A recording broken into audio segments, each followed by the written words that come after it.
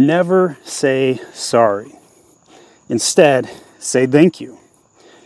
What you could say to somebody if you're not giving them what they want as fast as they were expecting, you might be tempted to say, sorry for the delay. Instead, say thank you for your patience. My name is Stephen Pope. I'm the founder of My Amazon Guy. I'm literally outside walking right now. I've got my 2-year-old in the carrier. She's out cold. She's sleeping. She's a cutie. And I was interacting with some of my staff and partners at My Amazon Guy, just having a casual conversation, and this kind of came up. And one of the comments that was given was, hey, why doesn't Stephen show up to my client calls? What the clients don't necessarily know is that I'm out of direct client management. I don't show up to directly manage clients at this stage. My company's too big for that. I have 160 accounts, and I've hired very capable account directors, account managers, and Amazon specialists to give the level of service for that. So one of the things that was expressed today from one of our clients was like, hey, Stephen doesn't care about me. He doesn't show up. And so instead of saying, oh, I'm sorry about that, I told them to say, thank you for your feedback. This shift changes the dichotomy of the relationship from one of regret and despair to gratitude. And it's a very important shift for people, especially on the client service side, my staff, to take on and to really grasp and understand. And so as I reflected on that, I thought, hey, I'll put out a quick little video here and discuss it. And on a very personal level right now, I'm working on weight loss. So, and everybody's got buckets of things they've got to do, right? So my actual weight from Father's Day was 225 pounds.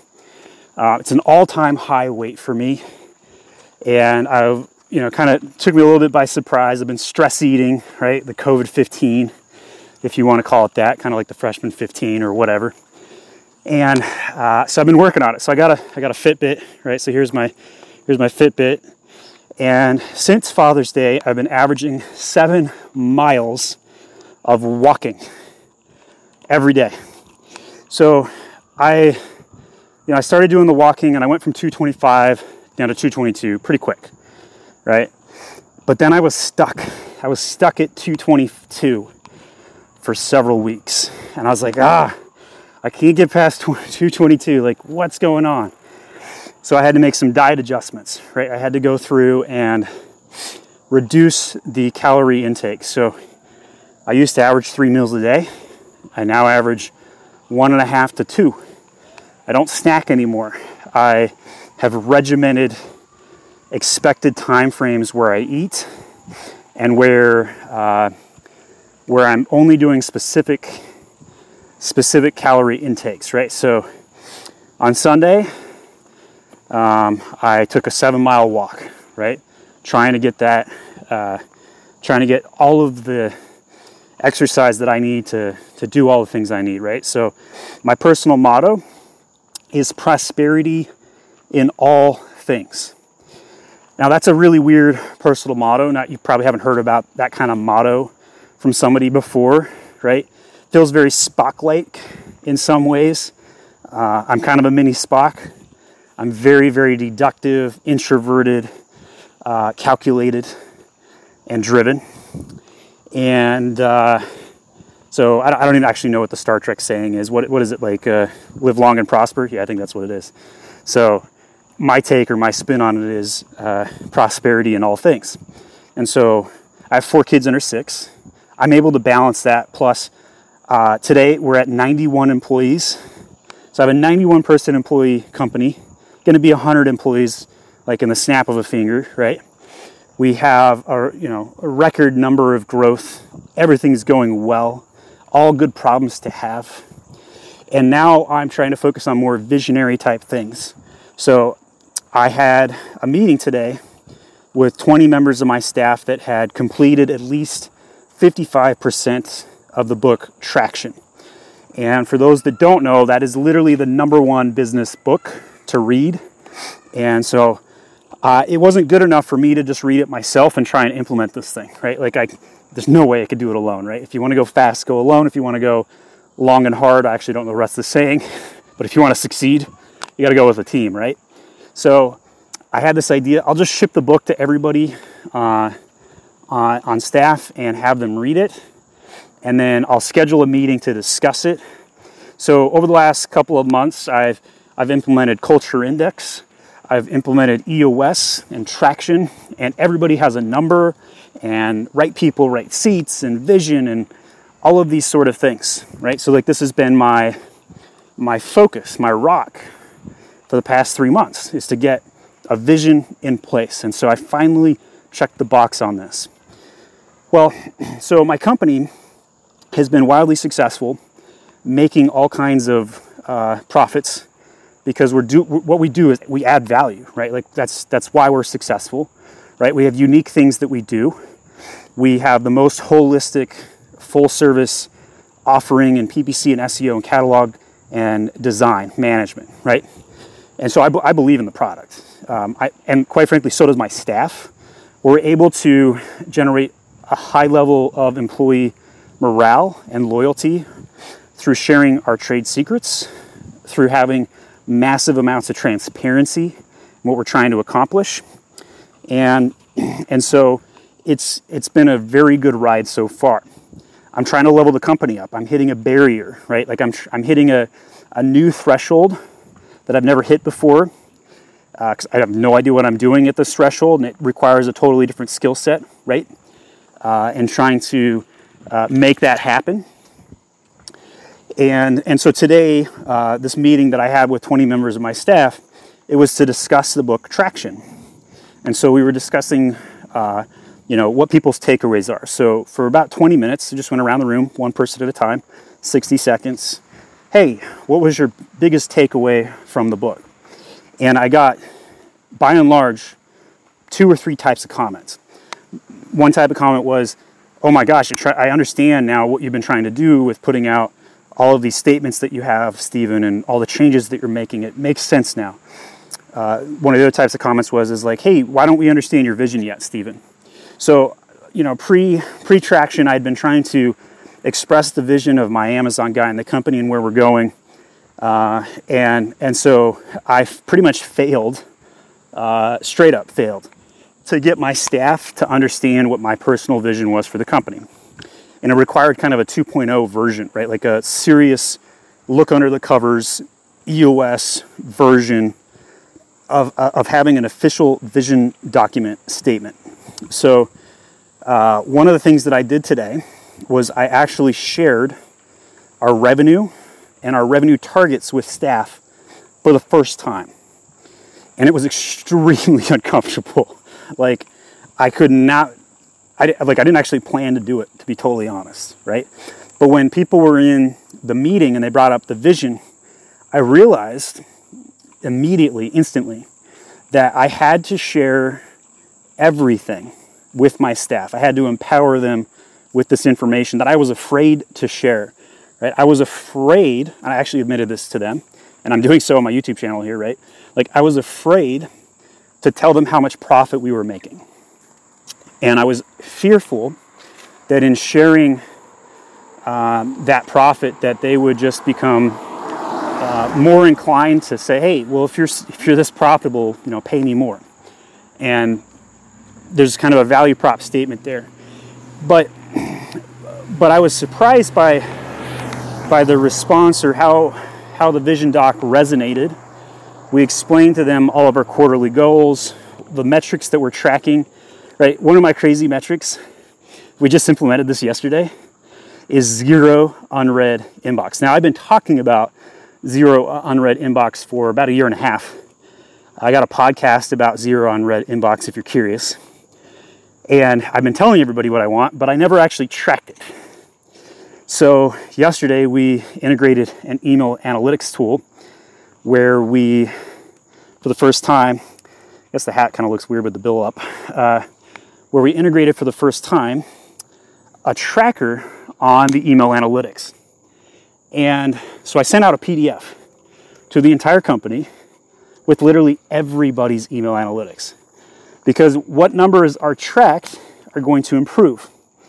So there were about 10 members of the organization out of 91 that had more than 500 unread emails in their inbox, which made me want to puke. I want everybody at 0, right? And so I reached out to said TED members and expressed my sentiment about not following a core value of the company, a la impatience. That's right, impatience is a core value of my company. And there's a lot of reasons for that. It's kind of complicated to explain. Most people are going to think I'm crazy when they first hear it. I'm also going uphill right now. Sage is still asleep, out cold, 3-mile hike, pushing a stroller and trying to talk nonstop, right? I'm going to take some strong lungs to make this happen, guys. So, why impatience? Impatience is about the ability to get stuff done, continuously move, have the ability to pivot from one task to another and not get frustrated by interruptions, because it's a chaotic organization structure. Any agency ever is a chaotic beast. If you're an agency watching this video, you're going to get tremendous value out of it, right? You're seeing how I'm structurally building everything. And you understand what I'm talking about. Like, every agency ever is chaotic. Now, for Amazon sellers watching this, so is Amazon. It's a non-stop chaos beast. We're trying to tame it, but it's impossible to tame. You can only go along for the ride, right? It's like, how long can you hold on to the bull at the rodeo kind of thing? So I've had to change how I hire and who I hire.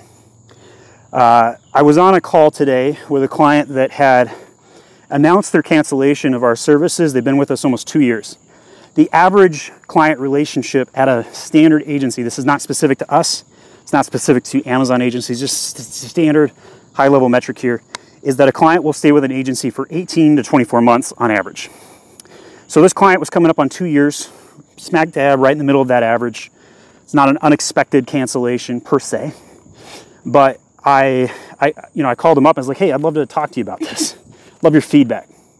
So we had a call, and he said, I just don't see the value. And I went and looked at the metrics, and I was like, I didn't quite understand because the metrics were really good. And I was like, hey, the PPC is the lowest day cost it's been in a couple months. You have revenue growth, you're up X% year over year, you're up X% month over month. What's going on? And that client, that individual had explained it was, they just didn't feel like the value was present, right? Quite frankly, we had added massive value over the last 2 years for them. And the massive value was coming to a plateau. And understandably, right? Like, how do you add massive value nonstop for 2 years? That is kind of a pretty high bar. We try and do it, but we're not always successful at it. We have a list of things that we always try and go through, right? So if you look at our main service page, the 4 things that we do for everybody all the time is we grow PPC and SEO, which are your traffic generation techniques, and we grow the catalog management and design, which are your conversion elements. So all of your merchandising would fall under that too. So those are the 4 things we do nonstop, and we do them for everybody. And it seems basic, it seems simple, but it works. It works. It creates massive loyalty. We're a 10 out of 10 in these areas, growing these things. So I had that conversation a couple days ago, and I said, hey, look, I understand what you're saying. I want to fight for your business. And I think that you're an ideal client for me, and I still feel that we're an ideal agency for you. And we had a good enough rapport that he said, okay, let's see what you got. So I have a new advertising director at my Amazon guy, and this dude is like a cannon, unleashing him into all of our accounts. But there's 160 accounts. You can't just unleash the cannon and hit them all, right? It's not possible. So we've kind of struggled with that idea of like, how do we help all? How do we scale, right? Everything I'm focused on for the past year has been about people and scale. And we're really good at both. I feel anyway. And I, quite frankly, I see the data points that suggest we are too. So we make some changes on the advertising. We do some just really deep dives. We have 137 campaigns on this particular account. We disabled 20 of them. We rebuilt another 10. Redid some keyword discovery, did some additional segmentation, and just treated it like it was a new account, like we'd never touched it before. So within 48 hours, we increased the revenue generated by $537 a day, and we only had to spend an extra $36. So it was a success so far. Now, remind you, this is 2 days in from this change. The client might be happy, might not, may not believe us yet, right? So the question is that $500 a day going to sustain? Is it going to happen? And without fail on this call, that we had a follow-up call today, right? I wanted to take his feedback and immediately do 2 days of effort and then check back in with them. And so we get on the Friday call today, and so we go through all this, and he's like, yeah, that's great, but why didn't you do that before? I knew he was going to say that. And I was like, that is the catch-22, isn't it? So how do you continuously add value and scale and show them that you're trying, but when you make an improvement, it also causes you to have to eat some crow at the same time? And so I said, thank you for your feedback. And that's why you have to say thank you instead of sorry, because there was no apology to make. We had added tremendous value over the last 2 years. We'd done everything we were supposed to do as an agency. And as a client, his expectations were met up until a point. But when he stopped seeing tremendous value, he said, okay, maybe the relationship should come to a close. And I understand that. And so we as an agency are continuously trying to improve things. We live and die by adding value.